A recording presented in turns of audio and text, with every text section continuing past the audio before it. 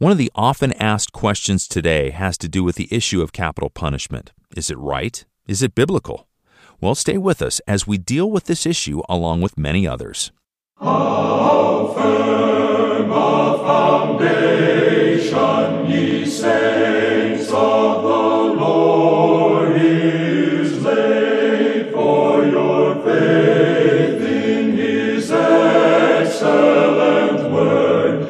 What more can He say than to you? We'd like to welcome you to another edition of our question and answer program with our Bible teacher, Dr. J. Vernon McGee.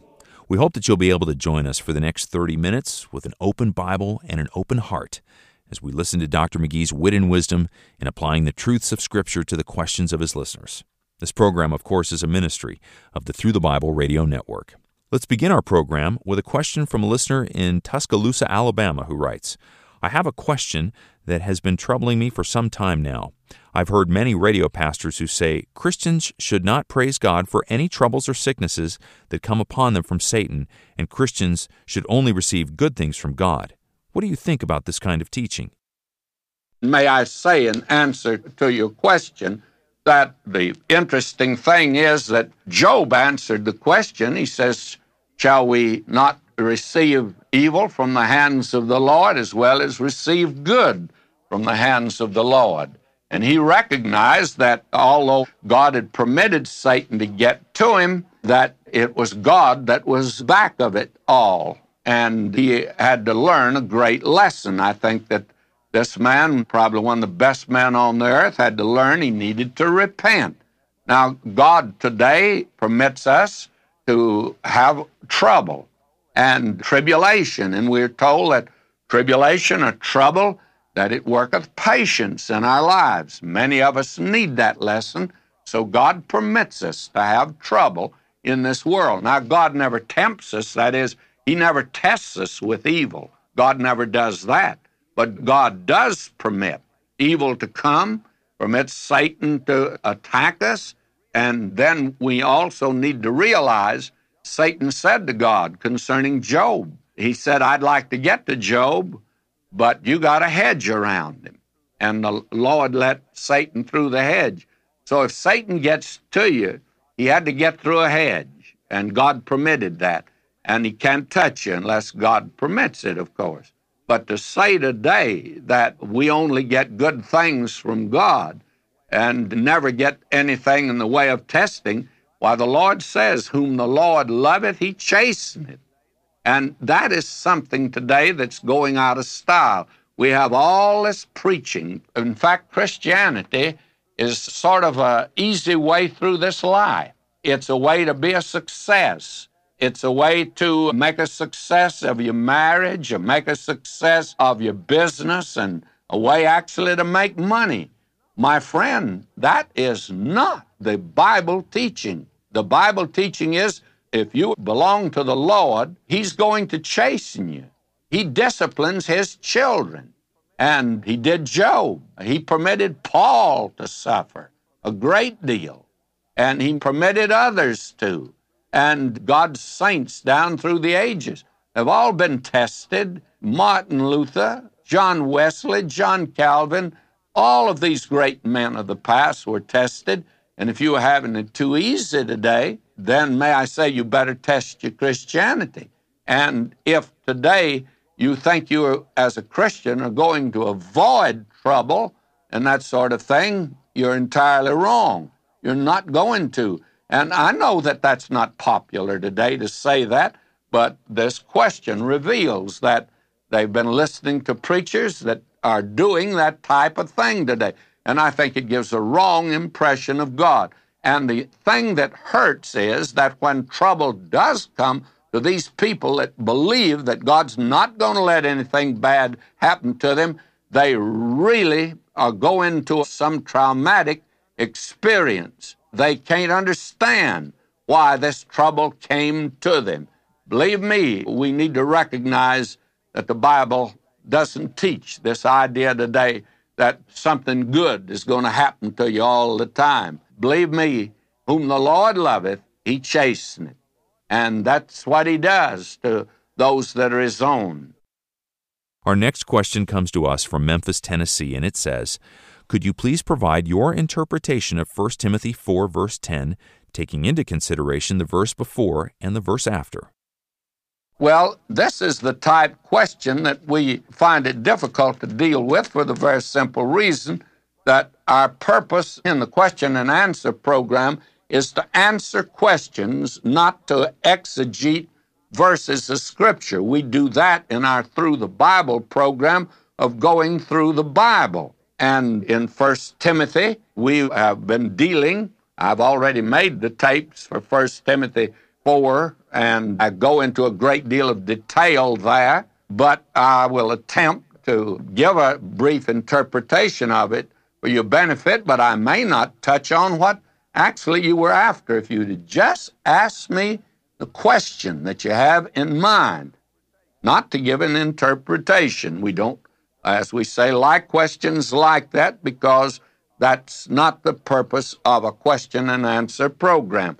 Now let me read the verse before and the verse after 1 Timothy 4:10. Verse 9 reads, "This is a faithful saying and worthy of all acceptation, for therefore we both labor and suffer reproach, because we trust in the living God, who is the Savior of all men, especially of those that believe.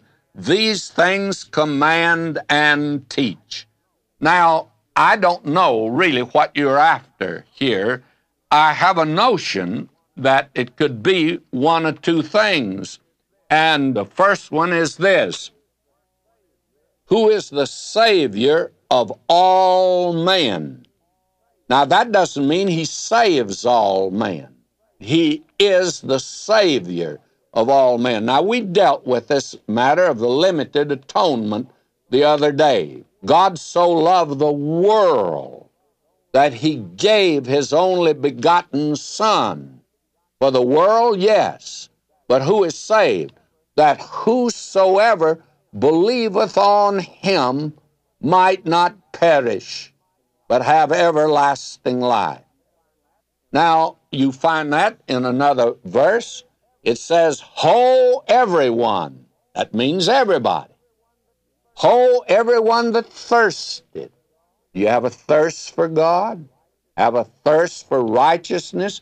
Have a thirst to have fellowship with Almighty God? All right, it's for you then, but it's for everyone, and he's the Savior of all men, but that doesn't mean all men are saved. And I think that that's what you're after, because it says especially of those that believe. Now, especially means that they're the ones that are the saved one. Because why? They believed on him. But he's the Savior of the world today. And anyone can turn to him. We had with us some time ago Mr. Joe Steiner, who is with Transworld Radio, and he told me this little story, that a ship, a Russian ship in the North Sea, was having trouble. Fact of the matter is, it was going down. It was taking on water, and the sailors were having to leave. In fact, they jumped overboard.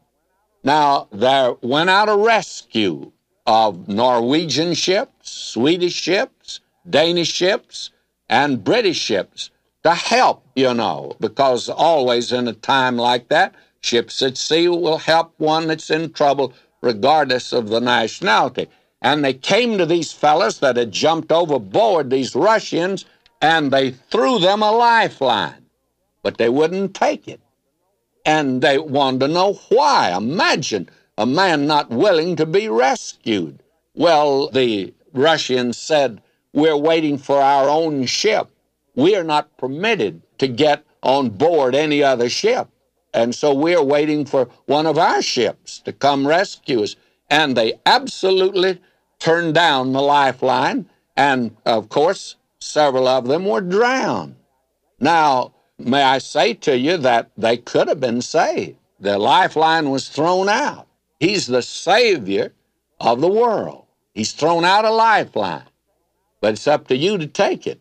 And there are many today that are going under because they won't take the lifeline. But it's there. He's the Savior of the world, but especially on those that believe. Now, that lifeline was for all of those Russian fellas that were in the water, that were ready to drown. But it was only for those who took a hold of it. And by the way, I understand that one or two of the fellas in desperation took hold of the lifeline. They were saved. The others were not. Now, I think that's what you're after in this passage here. And Paul also makes it clear that we both suffer reproach because this is the message that we're giving out to the world today. A listener in Minneapolis sent us this next question. He writes, I would like your help in understanding what the Bible teaches on these issues. If it is God's plan to not have marriage in heaven, what about our children?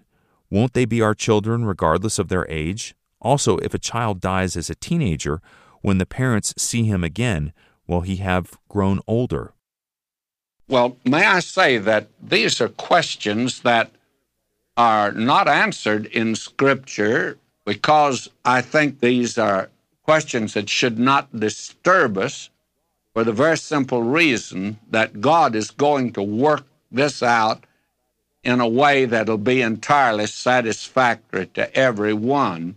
Let me suggest to you a problem that if each family just had their own children, well, to begin with, your children grow up, and they in turn have a family. And then those children grow up and in turn have a family. So what you see is the fact that if you have your children, then those children that grew up and had families wouldn't be able to have their families. So you see that the very fact that you feel like in heaven that you're going to move into a house with your family as it was as they grew up, it's going to be an altogether different situation. I think heaven is going to be so wonderful that we're all going to be the children of God through faith in Christ. Those of us that are there, we all are going to be members of the one family. And I think that this physical family division will be entirely broken down so that every person there is just going to be your brother or your sister. I don't think this thing is going to disturb you at all. Now, there are certain things that I have wondered about, and I have no answer for it. For instance, a child that dies in infancy, and we have one like that. Miss McGee and I do. We lost our first child, and I've always entertained the rather sentimental notion that maybe the Lord will let us have this child to raise in heaven. Now, I don't know that. I mean, I wish He'd let us do that. We'd be able to raise it under ideal circumstances, and we'd sure know more about raising children than we did when we started out. But I don't know that that is true. Whatever He arranges, it's going to be the very best that could possibly be. So this is a question that ought not to worry you at all. Just turn this over to Him, and He'll work it out. Now, as to marrying and giving in marriage, I have always felt something else, and I can't prove this. Here is a man and a wife that have been very close, and there are many like that, very close. Nathaniel Hawthorne, that wrote so many wonderful novels, when he died, she made a statement, if I thought that I could not be with him in eternity, I would not want to go to heaven at all. She felt that way about him, that close to him. Well, in heaven, I do not see any reason why folk that loved each other like that down here, they'll want to be with each other in heaven, and there'd be nothing in the world to keep you from being with the ones that you wanted to be with. So again, that's a question that we can't be dogmatic about. We can only say that it's certainly going to be ideal. We're all going to be in one great family We're all sons of God through faith in Christ, and that's going to be a marvelous arrangement.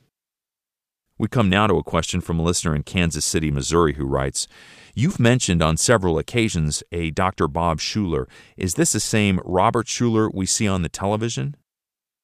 And the answer is absolutely no. Not the same man at all. The Dr. Bob Shuler that I refer to was a Methodist preacher who for many years was pastor of the Trinity Methodist Church in downtown Los Angeles. He was a great defender of the faith. He was sound in the faith. He preached the gospel, and he did not mind declaring the whole truth of God. And I tell you, he used a straight line and let the chips fall where they may. He was retiring about the same time I became pastor in downtown Los Angeles. And I think there was an overlap there, probably a couple of years. And he was a great friend and a great help to me because he had been in downtown Los Angeles for many years, and he was acquainted with many things that a young preacher should be acquainted with. He was very helpful to me, and I always appreciated him and the stand that he took. He stood for the Word of God and the things of God, and he was willing to pay the price for it. He was never on TV as far as I know, because actually it was before TV came in. But he was a great champion of the faith, a great man of God, and he was therefore not related in any way to the one that you see on TV. Our next question comes to us from a listener in Covina, California. He says, "Could you explain the reality of Satan as a person rather than a force, or a myth with horns and tail? Could you also speak about the reality of sin?" Well, of course, that is part of the delusion of Satan, to play down his existence. That's a supreme strategy of any enemy. He deceives the opposition by making them believe he's not there. Now, Satan is a person. In the Old Testament, he's called actually the son of the morning. In the New Testament, his personality is clearly delineated. Then Satan, during the Middle Ages, drove the people in the opposite direction. During that period, he was depicted as having horns, having a forked tail, and having cloven feet. So the modern conception, even today among some, concerning Satan is entirely unscriptural. Scripture doesn't present him that way.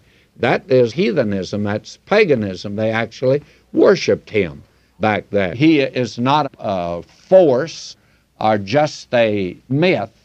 He's very attractive. He makes his ministers angels of light, and he himself was the most beautiful creature God ever created. All this ugliness is certainly not scriptural by any means. Now, sin today, if anyone can't look around and see the condition of this world today and see the gross immorality and the violence that's in the world and can't recognize that this is sin. Now, maybe you want another synonym for sin. It does seem to me that we're living in the days of strong delusions. I think they'll get worse, but they do pretty well today. The average person today does not believe Satan exists and does not believe sin is the reality that it is. Our final question comes to us from a listener in Baldwinsville, New York, who says, "I know the Bible upholds justice, order, and decency, but could you give me the passages of Scripture that support capital punishment?" Well, may I say this? The thought is that all of the 10 Commandments, the punishment for breaking them was death.